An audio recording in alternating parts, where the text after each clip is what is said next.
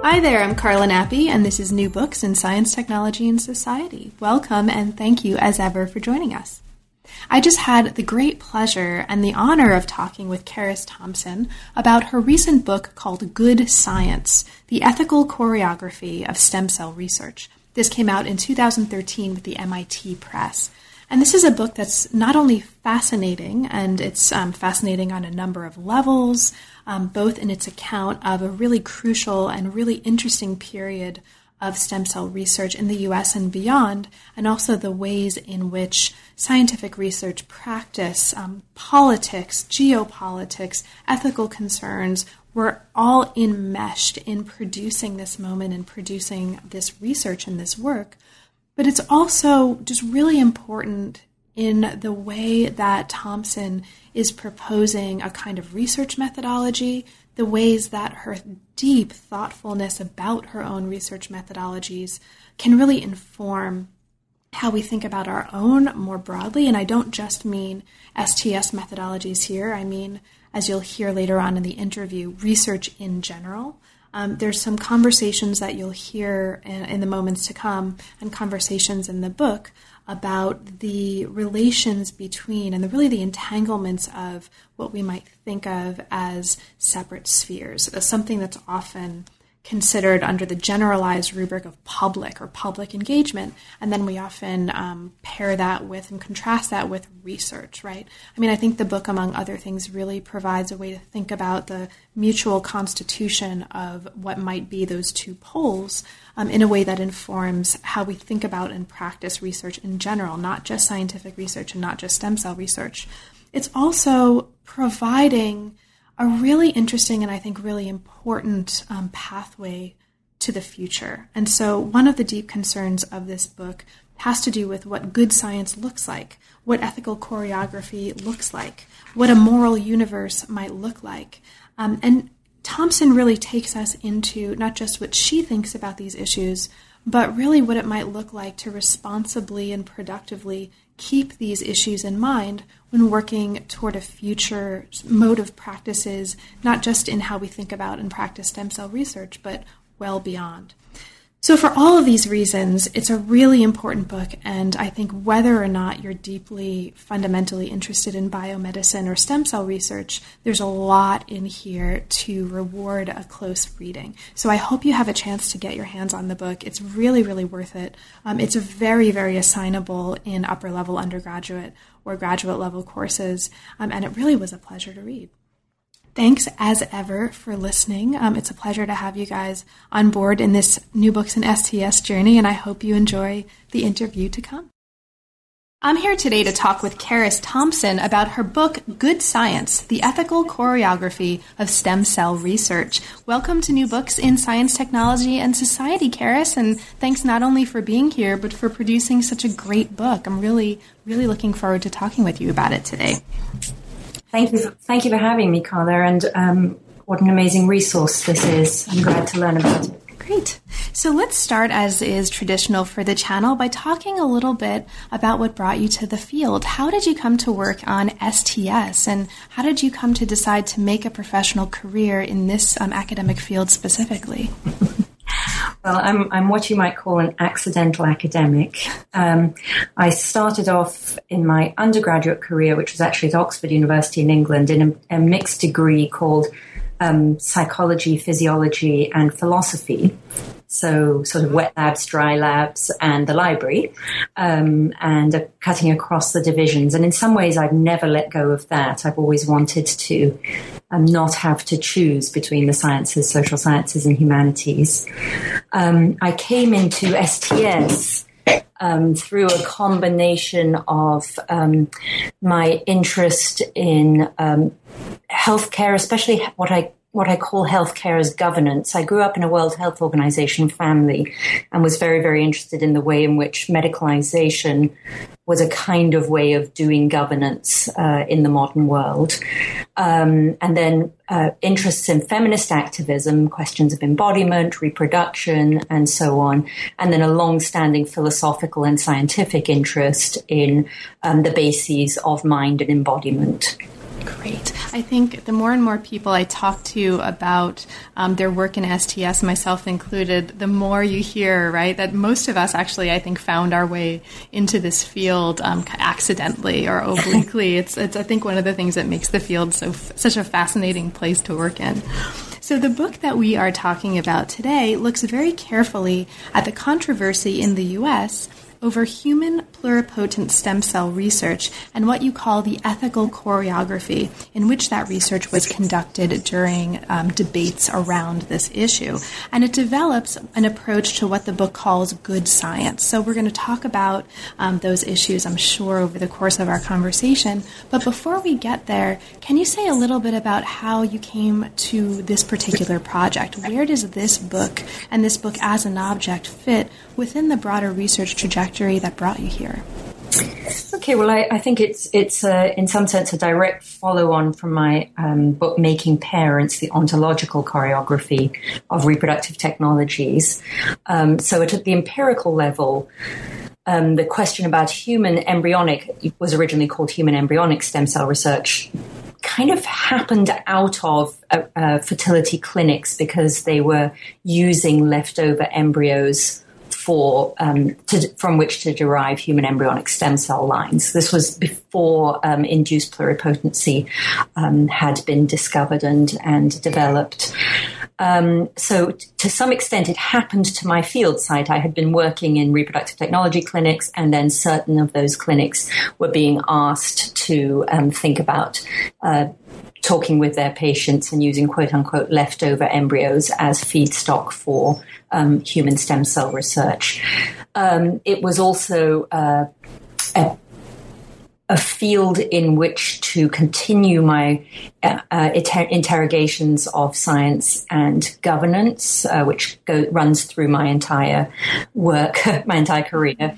And it was also something that I moved from Harvard to Berkeley for family reasons, and right before the Proposition 71 passed in California. And as soon as I arrived, I had been teaching a stem cell course at Harvard, and as soon as I arrived, I was getting phone calls and requests and being asked what my opinion was and asked to say things that were supportive of stem cell research. So that got me into thinking about what are the views on this? Who stands on which side? And why do certain people assume that I will have a certain view on this? And I think those were the main factors that got me into that field. Having said that, once I got there, being an ethnographer, I found I had to completely change my method, using a mixture of observing science in action and clinical practice in action and interviews. Wasn't answering the questions I was interested in, because the questions I was interested in became different over time, and also people were so scripted in what they had to say because of the camps on stem cell research that I wasn't getting very interesting data. So I had to make up my method, which would be easier for some people than it was for me, but as an ethnographer, that was a tough one for me. I sort of lost my field site, which sounds a little dramatic, but it was a bit of an existential crisis or a methodological existential crisis, if there's such a thing. Now, you actually talk about this really interestingly early on in the book, this transition away from what had been a particular kind of ethnographic research toward a research method that you call triage. So because this is so interesting methodologically and it follows directly from what you were just talking about, can you talk a little bit about that? What are the characters, or what was the character of the research methodology that you ultimately wound up developing, and how does the notion of triage help inform what that methodology looked like? Yes, and actually this is a great time to address that, because I've just been asked to write something on triage as a method, and so I'm currently revisiting it. So it has two components for me.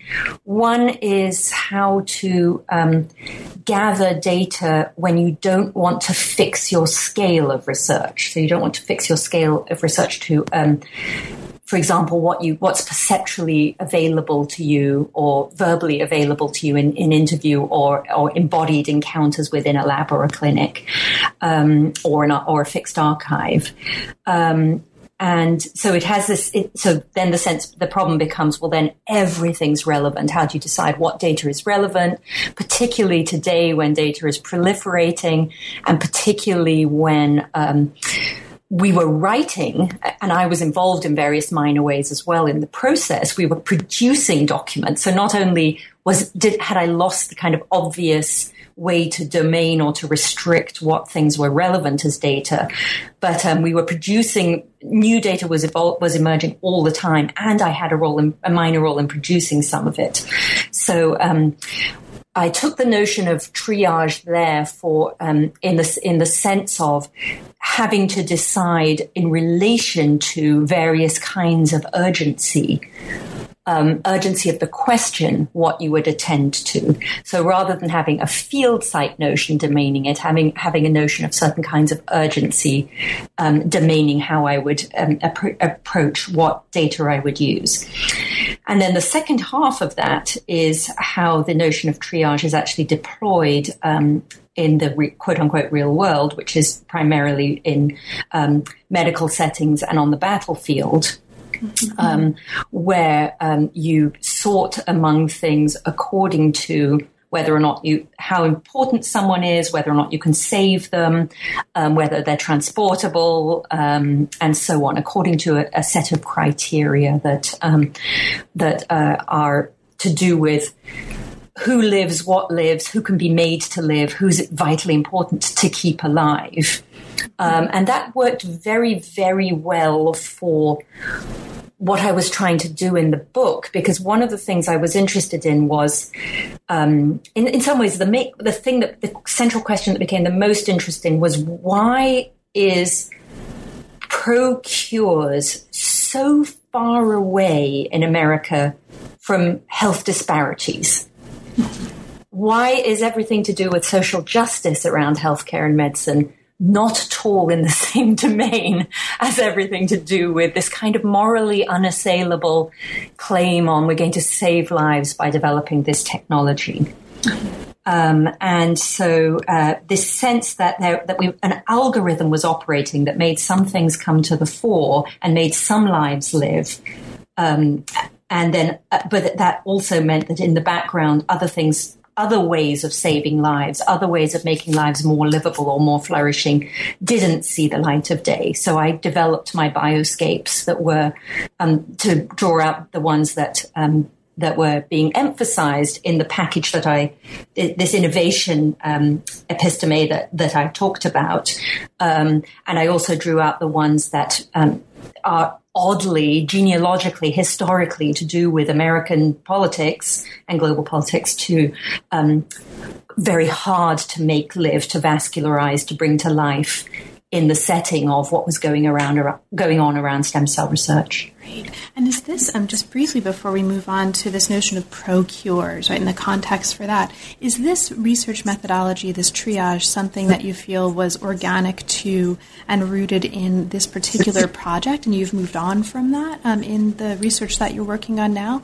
Or is this a methodology developed here that you've also found useful in the work that you've continued on to do after the book? One thing that I think has in some ways, it's very situation specific. It's very much to do with what I was looking at. And I'll say it in 1 second, what I mean by that. But in some ways, I think, so the two projects I have going at the moment, which I won't talk about now, but one is very, very archival. And it isn't so helpful for that. I'm very based in the historical written record for that project. And another one is more than usual for me, interview based, of the two parts of the project I have going at the moment. So, it's less helpful for both of those two things. But for the object of my inquiry, which was kind of how do we navigate a world in which, rather than facts and values being oppositional, as we like to think of them in kind of the modern constitution, we were looking at sciences which everybody thinks have ethics and have morals, and don't just have ethics as implications, but have ethics in how do you get the material in the lab in the first place? Who do you take it from? Does that person retain any interest in it? Who can get rich off this? When is it a donation? What's done with it in the lab? And what's okay to do with things? When is it a person? And so on and so forth. So these are topics that everybody thinks are scientific and ethical at every layer of the onion, as Donna Haraway would say. Nobody thinks that there's anything optional about the ethics or the science in this field. But the thing about ethics is that of course, there are many other traditions in other parts of the world that I don't know about, but in the traditions that I'm schooled in, there are three very, very different kind of broad perspectives on ethics. One is, rules-based or deontological, where you're really going for basic principles. You're going for things like thou shalt not kill or whatever it might be. One is more utilitarian or consequentialist. We want to have these outcomes come to be. And then another one is very situated. It's very much to do with what are people's local meanings, what's happening to their bodies and their lives and their economies at the moment, and really looks at what's happening in their situated worlds. These are empirically happening in really different places. So if you want to say, as I did, gosh, the ethical choreography here was a real hodgepodge, as is in some sense obvious it would be in America, of consequentialism, deontology, and local moral worlds situated, how do you get the stuff into the lab, for example? You need a method that is scale and site independent. And having that method that's scale and site independent in that way is making me more aware as I go on looking at phenomena I'm interested in of things like that elsewhere. And given my deep interest in the economy, it's really useful there as well. So it is having some knock-on effect. Great, thank you. So let's actually move on into the body of the work to explore some of the notions that have actually just come up in this really, I think, lucid and very helpful explanation of this methodology that you've just shared with us. So one of the first things perhaps to get on the table is this notion of ethical choreography. So you just mentioned it as part of your comments, but since this is such a focal point of the kind of argumentative work that the book is doing, and listeners might not otherwise be familiar with the notion, can you talk briefly about what that means for you? What is ethical choreography specifically doing in terms of the work that you're doing with the book here?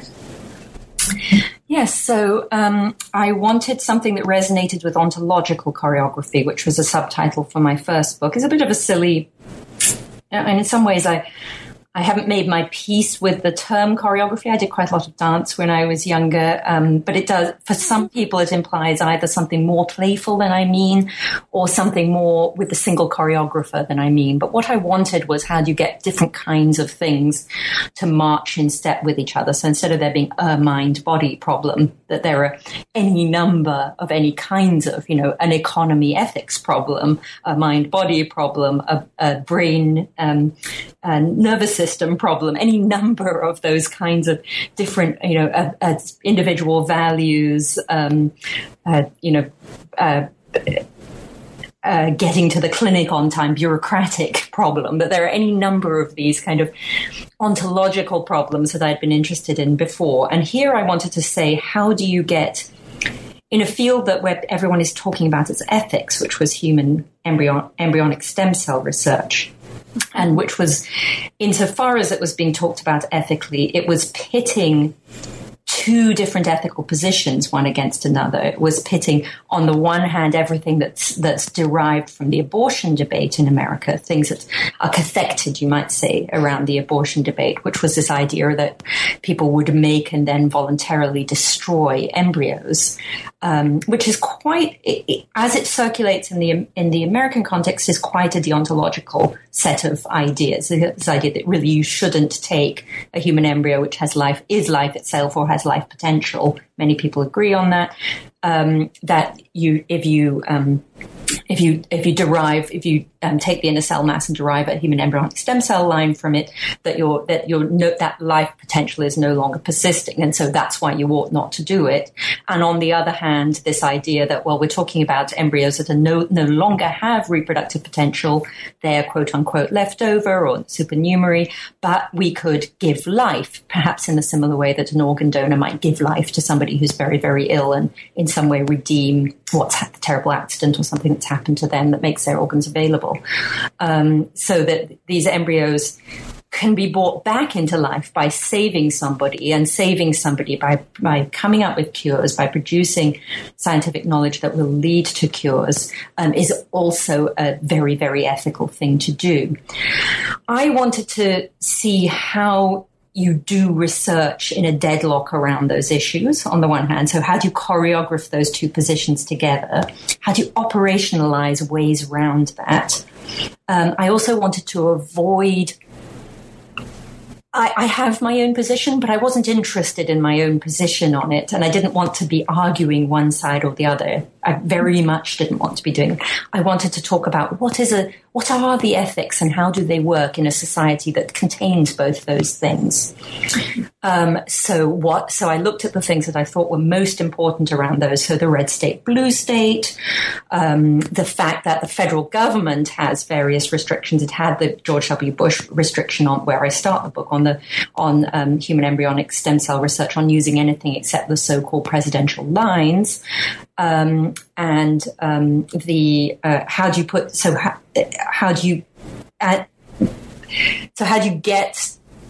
So at that point, the federal government it also has the Dickey-Wicker Amendment, and there are various reasons why it's quite hard to get federal money for anything that's to do with embryos. So there's a federal state. So some of the blue states could act alone. California, and many of the states had stem cell initiatives happening in this point. California was particularly ready for it because of all things to do with its own history, the Silicon Valley, the biosilico interface that's being worked on, California exceptionalism. There are all sorts of historical narratives that made California ripe for this, as well as its extraordinary, vaguely populist, but proposition political process that it has. So it was, and its profound belief in some sense in California in trickle-down innovation, in a trickle-down economy, that if you just innovate, that growth isn't something that's finite. Growth is something that you could always regenerate. There you get that wonderful metaphor of regeneration. So I looked at the state federal. I looked at the blue-red. Blue-red doesn't work perfectly because some of the blue states, the more labor states, are very productive labor-oriented, so tend not to have the reproductive labor.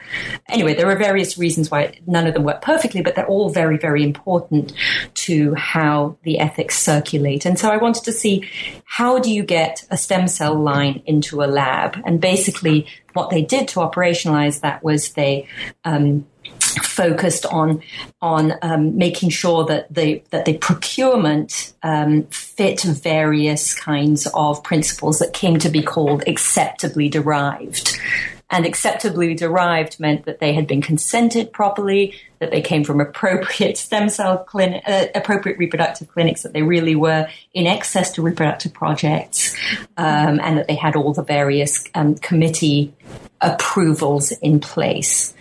So in some sense, it sort of checked the ethics at the door through getting this procurement process right. Great. Now, the second chapter of the book actually really wonderfully brings us into a lot of these issues that you've been mentioning. So this is a chapter that looks at stem cell research as it's widely understood to engage ethical concerns, and brings us into this pro-curial frame, as you call it, by taking us into the context of California's Proposition 71, as you've mentioned. This is the California Research and Cures Act, and you talk about the importance of this act and the kind of context that it produced for thinking through and thinking with these issues, both in terms of place, right, in terms of the particular kind of geography, understood broadly, right, with geography in its most capacious sense of California, and also the particular locality in time in which this was happening. So you call the kind of particular period of time that the book is looking at in various ways in the book, but you use the term the end of the beginning of human pluripotent stem cell research. And so this becomes a marker for how to think about the particular temporal locality in which this study is taking place as well. Now, the beginning of stem cell research in the U.S. corresponded with another beginning, and this is the beginning of what you call the post-9/11 period. This is really, really interesting. And so could you talk a little bit about the importance of, or the significance of, this correspondence of these two beginnings? Sort of what are the implications for you that come out of the work in the book that are perhaps important about the fact that what's going on here was happening in the context of the beginning of the post-9/11 period? Like, if at all, if you think that's at all. Yes, I mean, I think it's something that I could have developed more than I did. They were bookending events in part because they were, in my particular case, they were literally happening together. I think I tell the tale of how I was interviewing for my seminar on stem cell research literally as the Twin Towers were falling, and how it turned from being something that was just, we were discussing, these life-saving potential, these ethical life-saving potential, to these necroscapes of the New World Order. Literally, people were crying in my office, and we were running down to watch it on these large screens. I talk about the way that the broader federal politics play out in the stem cell research, and the way that the global politics a little bit play out too, but not from the perspective so much of global politics, which perhaps I could have done, but more from the way in which the federal and state politics framed the global.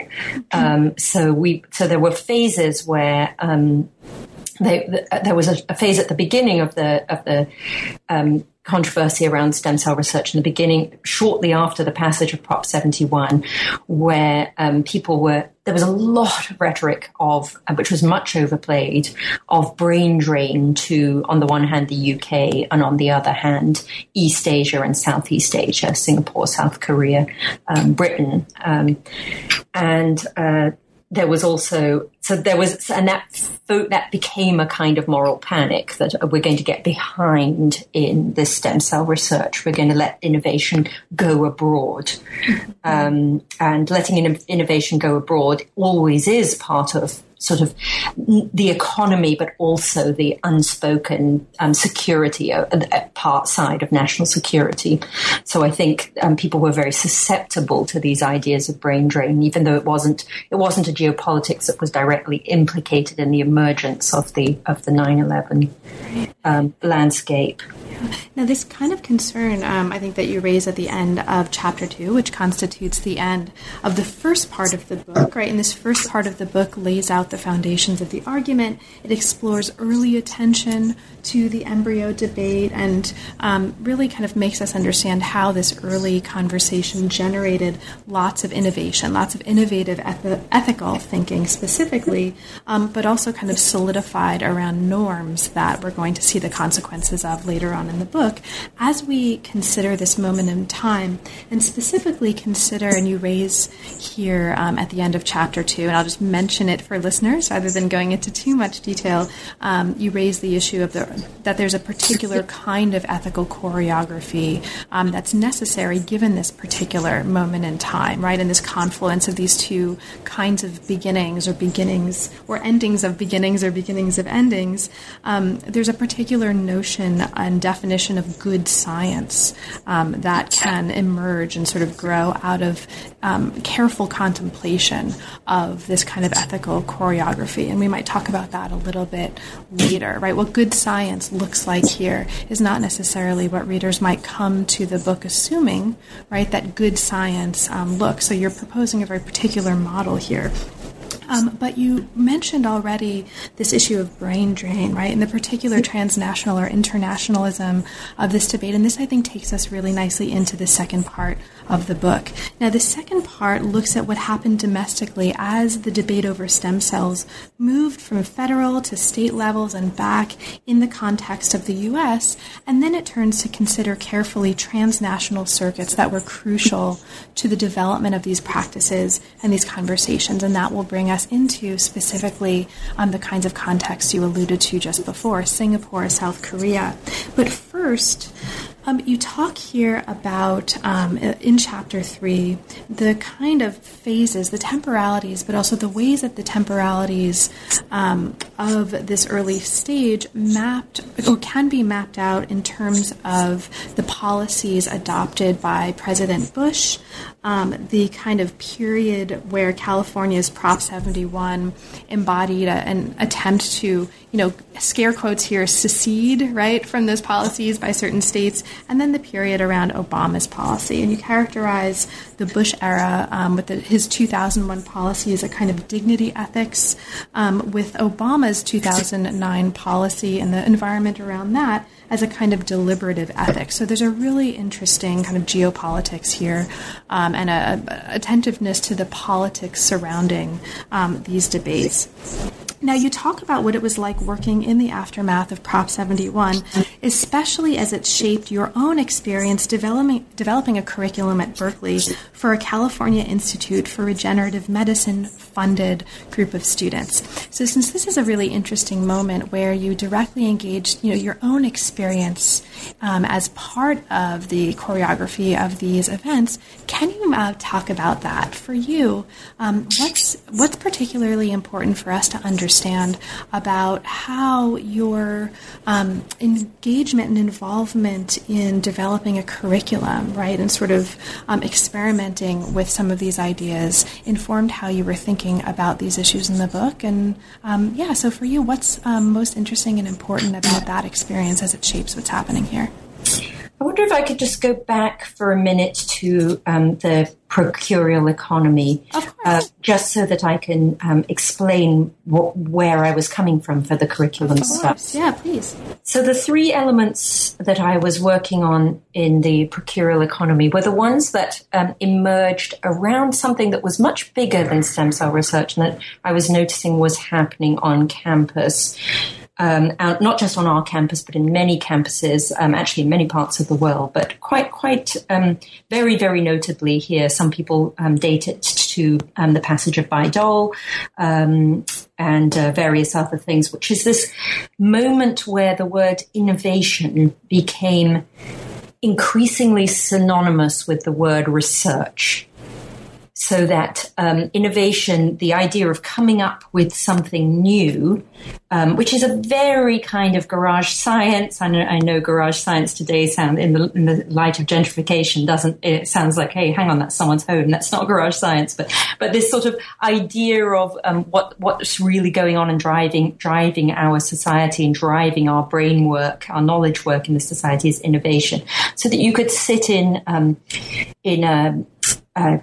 meetings, faculty meetings and things where you're deciding on the value of someone's work without really much distinction between what research might be and what innovation might be. And innovation has at its heart, I think, this idea of in the biomedical field, what's called bench to bedside. This idea that basic science, in some sense, connects up to things that are in your personal lives, that are in clinics, that are in the real world, and that are capitalized. What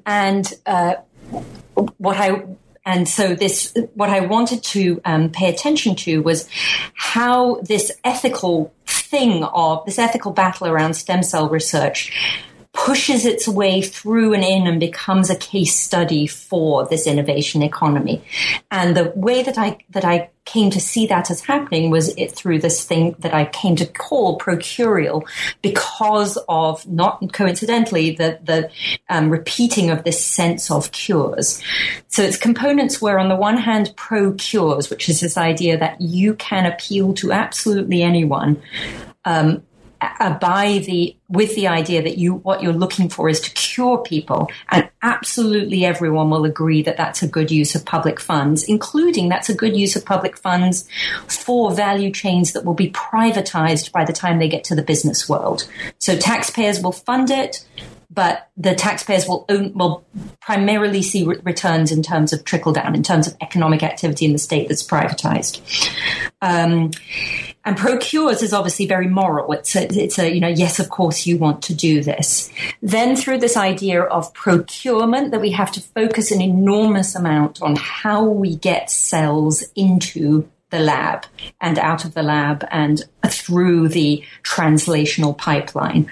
So having to track in a way that you don't just have waste tissue and you don't just have anonymized cell lines anymore, having to focus a lot ethically, in regulatory terms, in terms of material transfer agreements, and scientifically as well, with procurement at all stages.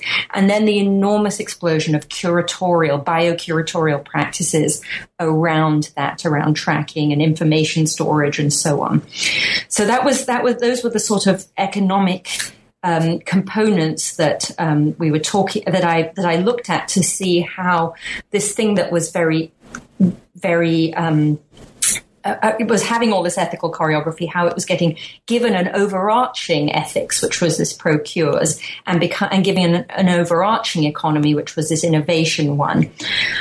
So what seemed most missing to me from that was all the other moral imperatives around saving lives and making lives more livable, as well as cures. So everything to do with prevention and care, as well as things to do with cures that were social rather than scientific, would get lost in this. And then everything in the economic end that's redistributive would get lost in this. So everything about, well, if the taxpayers are paying for this research, shouldn't all the fruits of the research be accessible and affordable, and shouldn't they be shared equally, and shouldn't the health of the people in some sense be a very important set of criteria? So all the curriculum innovation that I worked on was really to try to bridge that gap. The two big things I did was I was one of the two people who put together the Toward Fair Cures conference, which took place at the Oakland Children's Research Hospital in Oakland, and we looked at how you can get issues to do with social justice and redistribution to be significant around something that's considered as innovation, considered as something that would go up the translational private property route. And then the fellows, uniquely in California, Berkeley, for 3 years, our program with me and a committee that I was allowed to appoint at the Berkeley Stem Cell Center. I was a PI for the ELSI, for the social science stuff. We were allowed to have social science fellows, and over the 3 years, we appointed one who was comparing ethics in East Asia with ethics around stem cell research in East Asia with ethics around stem cell research in quote unquote the West. And then we had one, in fact, Ruha Benjamin who was also my student, who wrote the book The People's Science on stem cell research. She's now an assistant professor at Princeton, who was looking into ways in which minorities were or were not involved in what was a populist proposition. How did they fare under this proposition? And then in the third year, we had somebody who was doing performance work, theatre and performance work around issues to do with stem cells, regeneration, cloning, and so on. How do you interface with the arts around these topics? At the other level of another topic that was important to me in terms of curriculum building was to move beyond the ELSI model. So ELSI is still the dominant model, I have to say. It stands for ethical, legal, and social implications, and it came to fame with the Human Genome Project got 3% of that funding in the United States. I know the Hugo, the European version, got 7% of that funding. The problem with that is that it says which fields are relevant to these kind of social science and humanities embedding, so ethical, legal, and social. And also it has that final I, which is the idea of implications, which suggests that you do the science and then the shit hits. Sorry, excuse me, maybe I can't say that. No, you can, absolutely. But it's downstream in some way.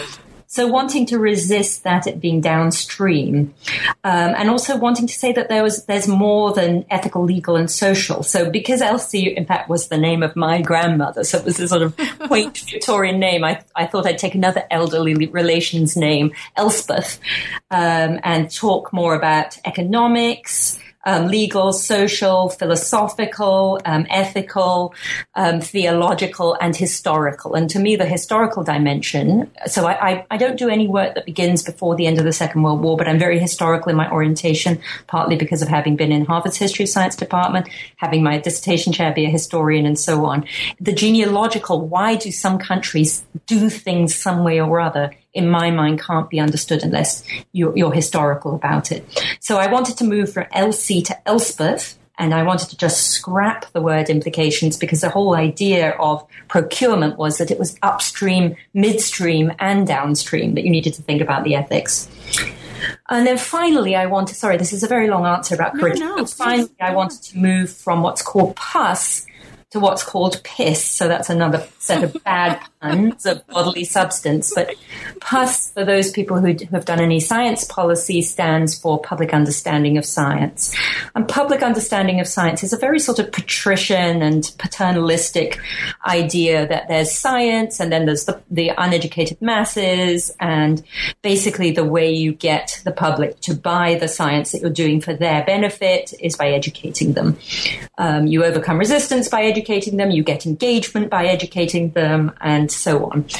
And this seemed to me not only, problematic for all the reasons to do with kind of paternalism and this kind of false opposition between science and society, but also because I thought we actually aren't in that moment anymore. Public, who's the public? In America, who the public is incredibly hard to say. The public is clearer in some nations than it is in America. But also this science wasn't particularly public. We're funding the quote-unquote basic science, but a lot of it is unquestioningly being privatized. So it seemed to me we really needed to trouble that P in public understanding. We need to trouble the understanding relation with members of the public, because it's two-way. It seemed that the public themselves and their needs weren't being very well represented or understood, and that people's local expertises, especially around care, weren't being very well incorporated or understood. Perspectives from disability justice movement and from health disparities movement and so on weren't being well incorporated. Especially in this age of, yawning inequality.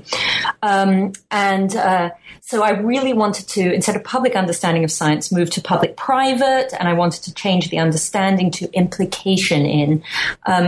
Finally, because it was bits of people's bodies that were needing to get into these labs.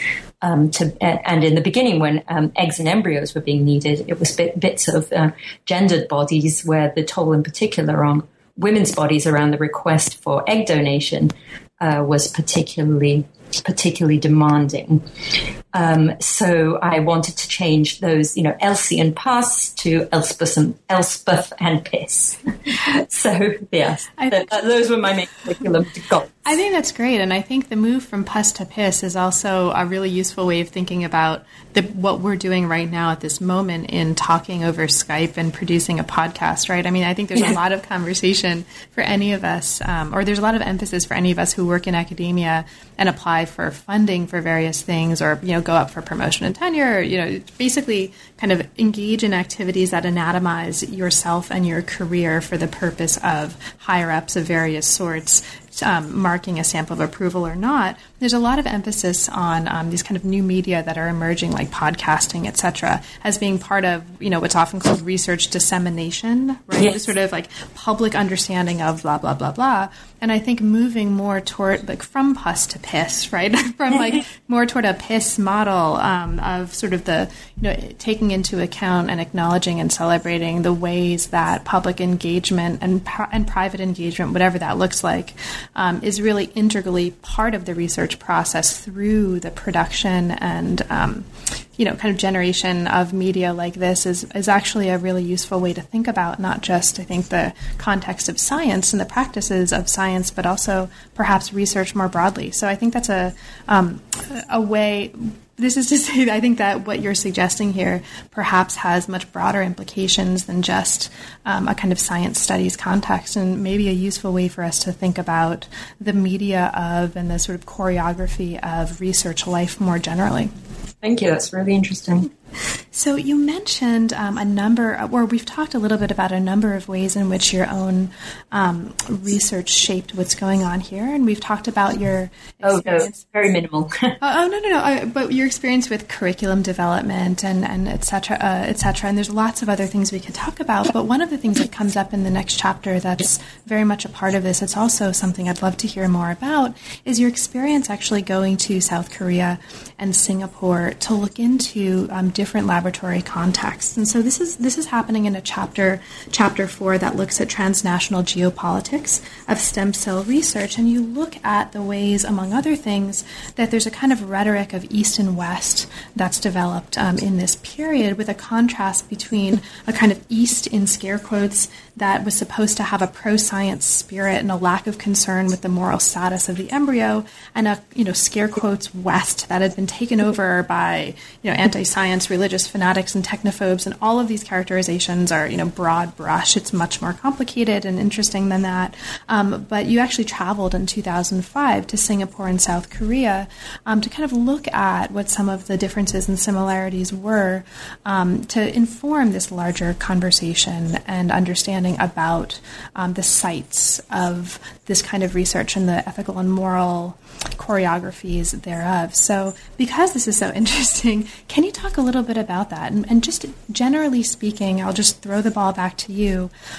What for you were some of the most interesting ways that these visits informed and transformed how you were thinking about localities of stem cell research and this larger set of issues of internationalism and nationalism?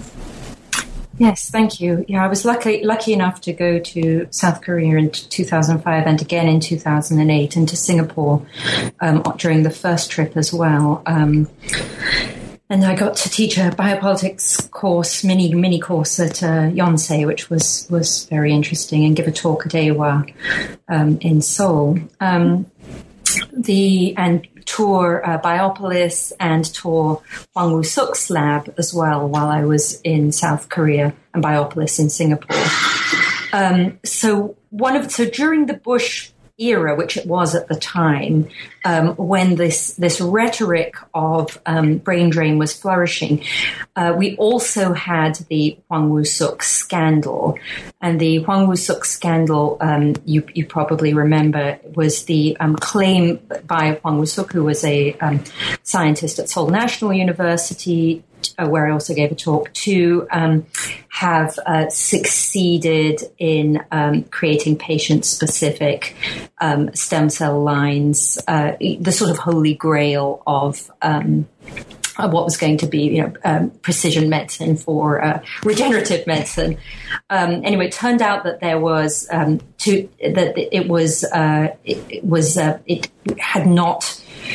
it was not true. It hadn't happened. There was a scandal behind it, but at the time it seemed very threatening. It seemed like both seemed wonderful for science, but it seemed like it was being the kind of center of innovation was moving away from the US, and that somehow got concatenated with the idea that in the US, a religious minority was stopping us being the leaders in innovation and in science. And so in some ways, this idea that ethics was standing in the way.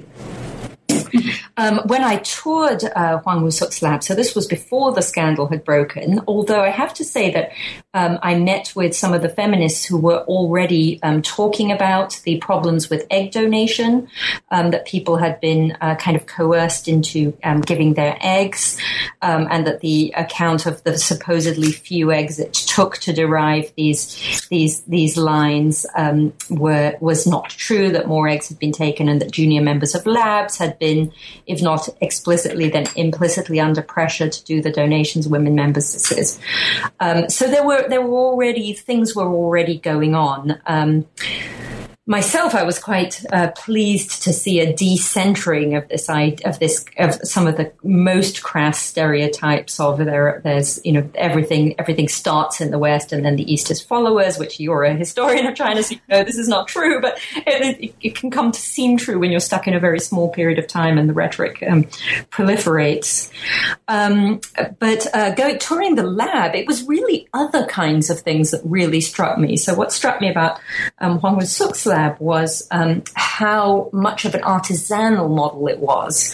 So there were stations of the preparation and derivation of stem cell lines that were staged across the layout of the lab, and we didn't tour the human side, we only toured the animal side, and we had to go in through a safety lock to get in. We had to be all gowned up and kitted up, and people spent sort of 6 months at each stage before moving on to the rest. And there was a lot of rhetoric of kind of a pastoral that I think I talk about, that, Koreans have these heavy chopsticks they use, these metal chopsticks that were really, really good with our fingers.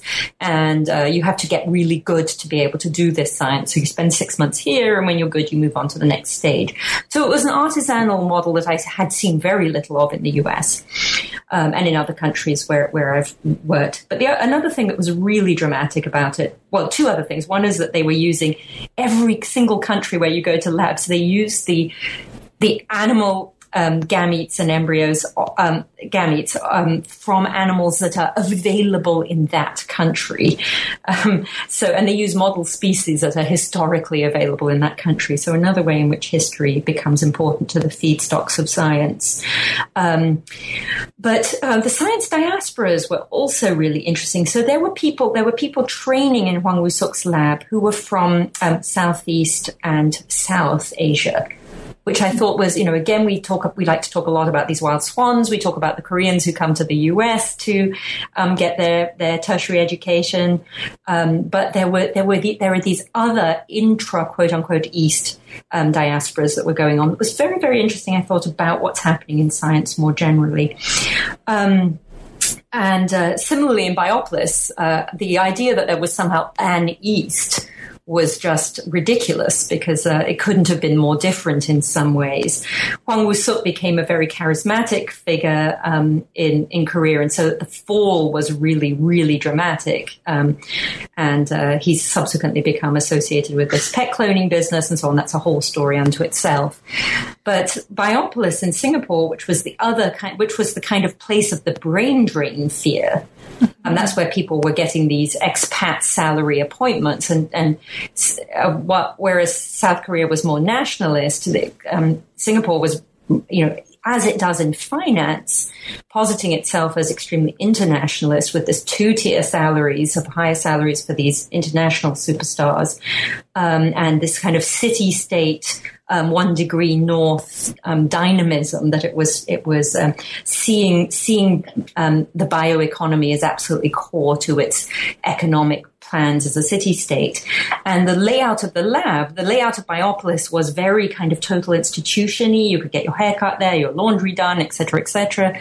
There were these skywalks joining the different buildings. Some of the buildings were state-funded, some were corporations. It was all melded up together in this sort of private and public capital kind of investment in this new area of economic activity.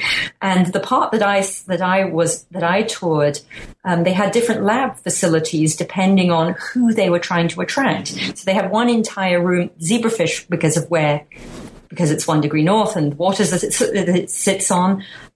were being used as a model species, and they had one entire enormous lab, and at this point it was still relatively unpopulated, that was done on the German scheme, and one lab that was done on the US scheme, and that meant the difference between what you held constant, what you held standard in breeding these zebrafish, so as to get the control conditions for your experiment.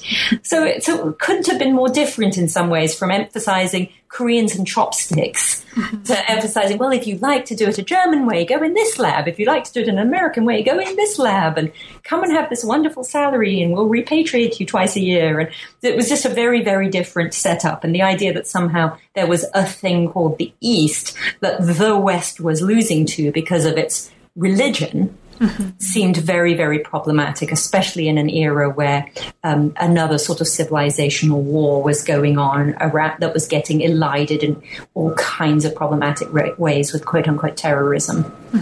Thank you. I think that's a really interesting and important and useful chapter for us to keep in mind. So I think listeners who are particularly interested in this and all of the issues that you've been raising, which again, I'll just state, and as someone who works on China, maybe I'm a little bit biased, but I think this is particularly interesting for us right now. And I really loved that chapter 4.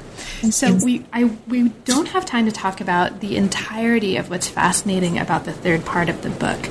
This is a part of the book that focuses on research subjecthood, and it entails 2 chapters that are both really worth an hour at least a piece. So chapter 5, what I'm going to do is just kind of briefly encapsulate chapter 5 and then move on to chapter 6. And you can kind of jump in if there's anything that you want to really elaborate before we move on to animals and what you're doing in chapter 6. But chapter 5 looks at a context in which a number of norms, right, at crucial moments here, are coming under scrutiny, and scrutiny in a new way. So the norms, and you take us through these, of altruism, anonymity, the alienation of tissue from donors, and this re-encounter with these norms is leading to the conclusion in this chapter that an old model for thinking about donation and reciprocity just kind of isn't working. And so you take us through 4 models, among other things, in California that we're rethinking, or we're kind of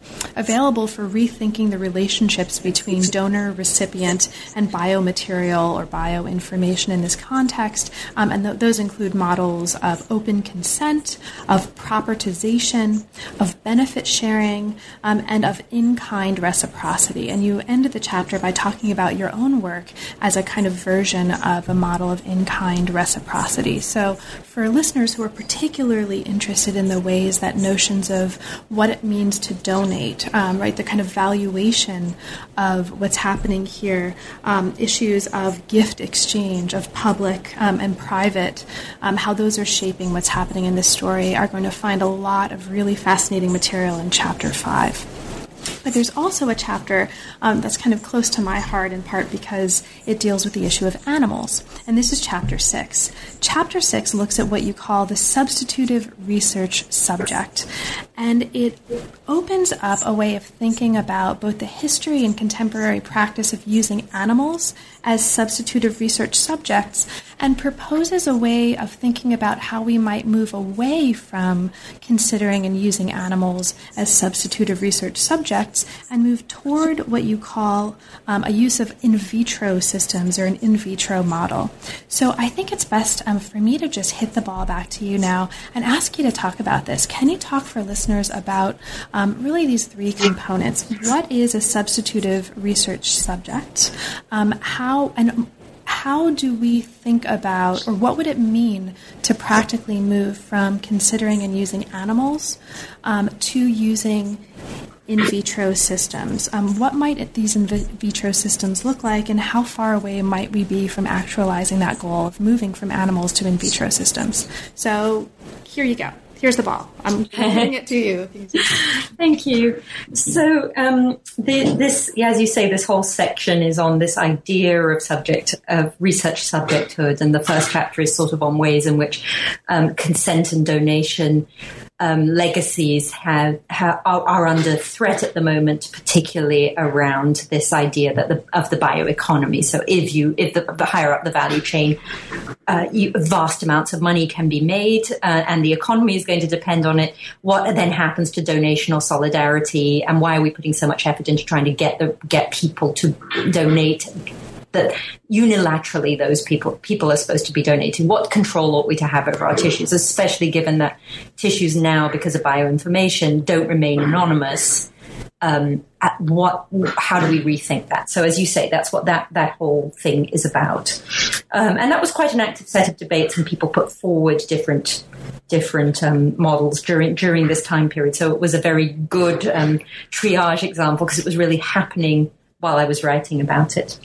The animal chapter starts off, as you say, so rather than going into it straight away by animals, I went into it through this idea of substitutive research subject, which is this idea of how to be more ethical, you don't do experiments, so particularly coming out at the end of the Second World War, with the Nuremberg statements and so on, how you move away from doing risky, dangerous things in vulnerable people. The idea that if you experiment in animals, that's much more ethically acceptable. Now, that is so embedded in our biomedical and research ethics. People have the committees, the way that committees are on campus. Now there are these embryonic stem cell research committees as well, but we have, animal care and use committees. It's very interesting that it's called care and use, by the way, and then human subjects research committees. So every kind of research subject has its own committee. It's really, really standardized.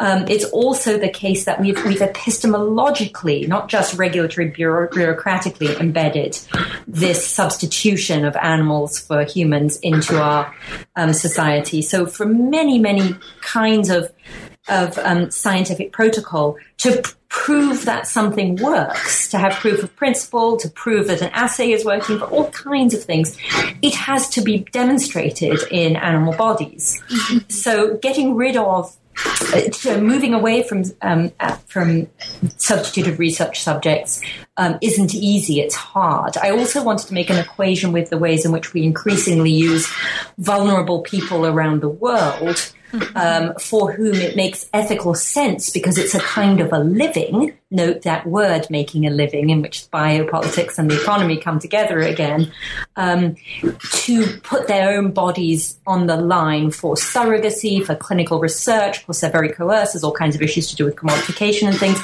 but nonetheless, there's a fundamental rationality to it, which has its own set of moral issues to do with the difference between the wealth of countries and their interdependence on one another, such that some people's bodies become enrolled in the biomedicine and healthcare of more wealthy people's body projects and life projects as a way of making a minimal basic living. So I wanted to connect up those two ideas of substitutive research subjects. Then I wanted to focus on what was happening in animal research, because around the area of regenerative medicine, it was turning out to be the case. There was a few articles published and some initiatives going on that animal models, and this is true in reproductive science, which is an area I've worked on before as well, where animal models just aren't very good scientific models for what's happening in the human. So on the one hand, you're having people putting enormous amounts of effort into humanizing model species.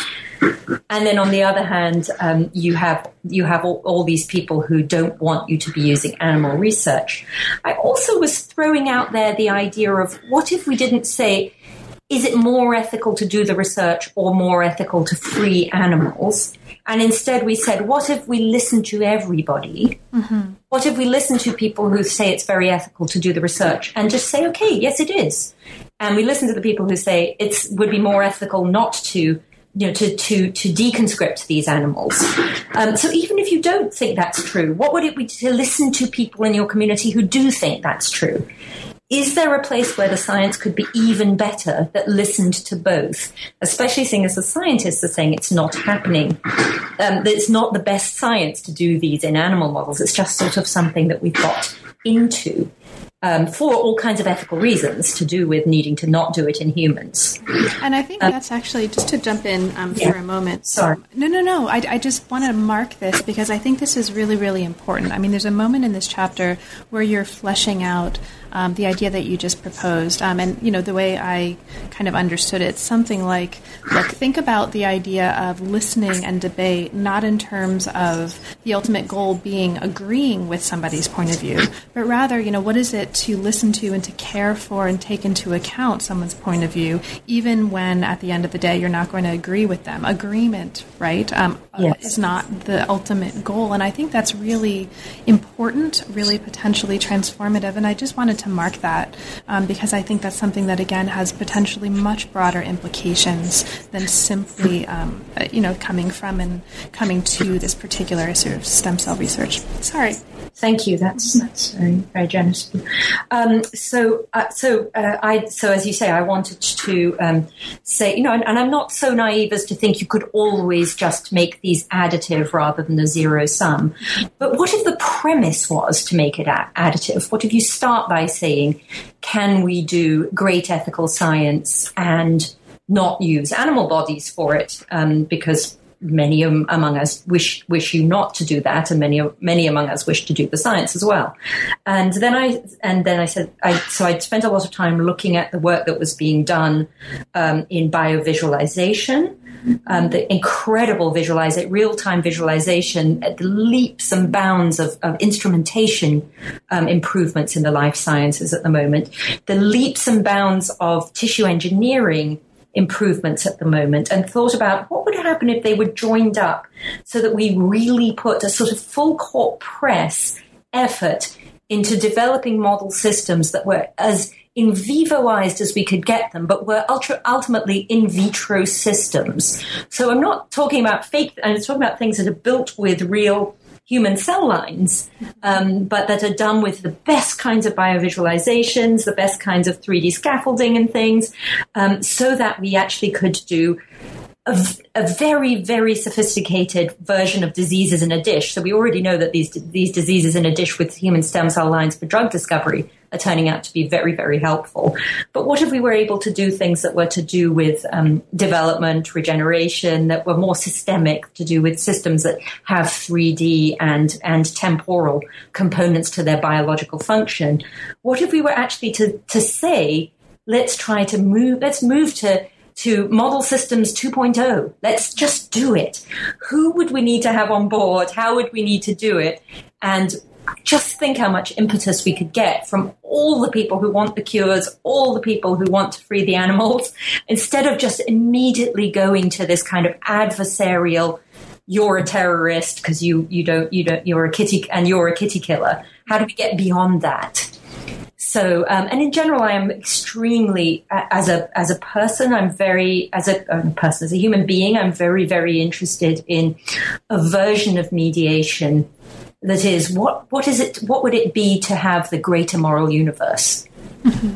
Is there so rather than clamping down on your own moral universe, just kind of taking the kind of plurality of our democracy, and then the threat under majoritarian versions of democracy in pluralist societies, the threat to minoritarian rights.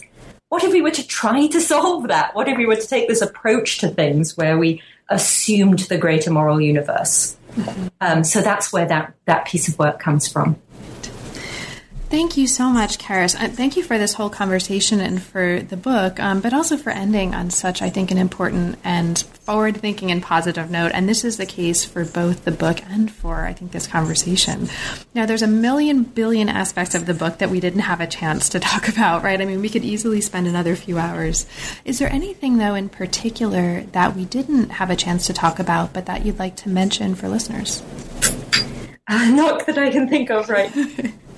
Right. So I'll just say then, just read the book, listeners, because there's a lot of discussion in there that's really, really useful, that's relevant to all of the things that we've been talking about, and that really pushes on these concepts as well. So I think this is a book that's useful whether or not you're interested in, or you imagine yourself to be interested in, stem cell research, biomedicine. I mean, as I think has hopefully come up in the course of the conversation, there are much broader implications here that I think are important for all of us who will be listening to this.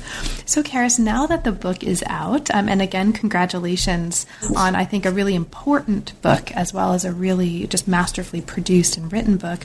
What's next for you? What are you currently working on? I think you kind of briefly mentioned a couple of projects at the very beginning of our conversation, but would you mind talking a little bit about that? Yes, I can just quickly say what my two projects are. The more archival one is asking, going back to my kind of neurophysiology roots way back when, is asking about in this era of the mind and the brain, which is something I've remained very interested in, but have done little work on.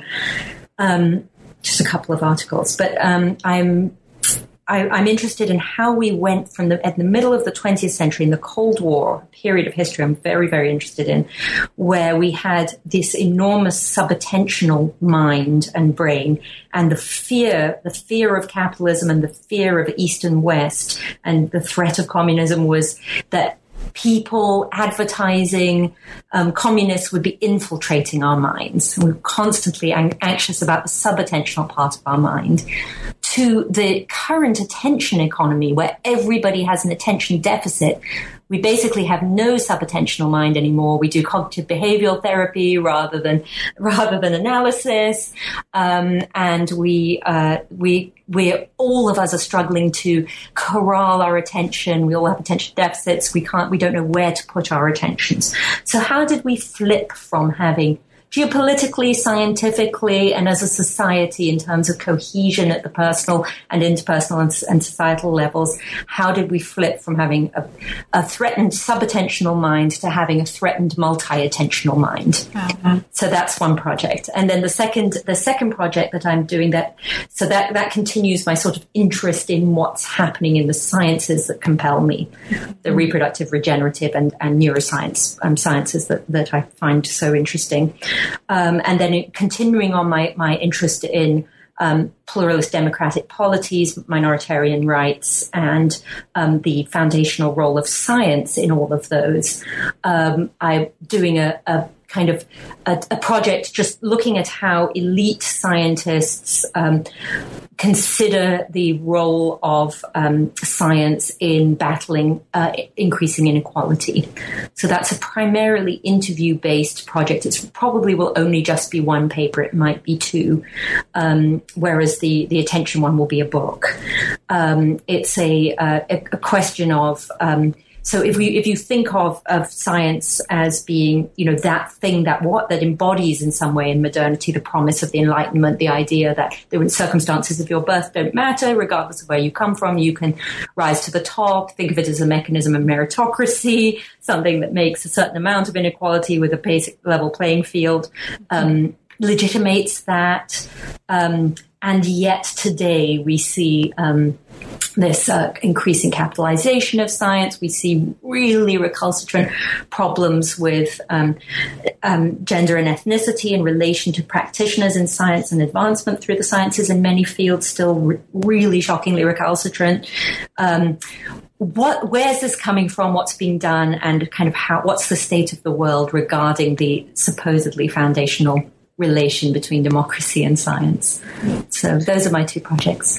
Well, both of those sound fantastic. Best of luck, Charis, with both of those. I will look forward to hopefully talking with you. Well, definitely reading and hopefully trying to convince you to talk about the Mind and Brain book when that's out. That just sounds like such another really, really important and fascinating book that we'll have. And thank you so much for spending the time. It's really been a pleasure, and I'm just very, very grateful. Thank you. Thank you. It was a delight. Thank you.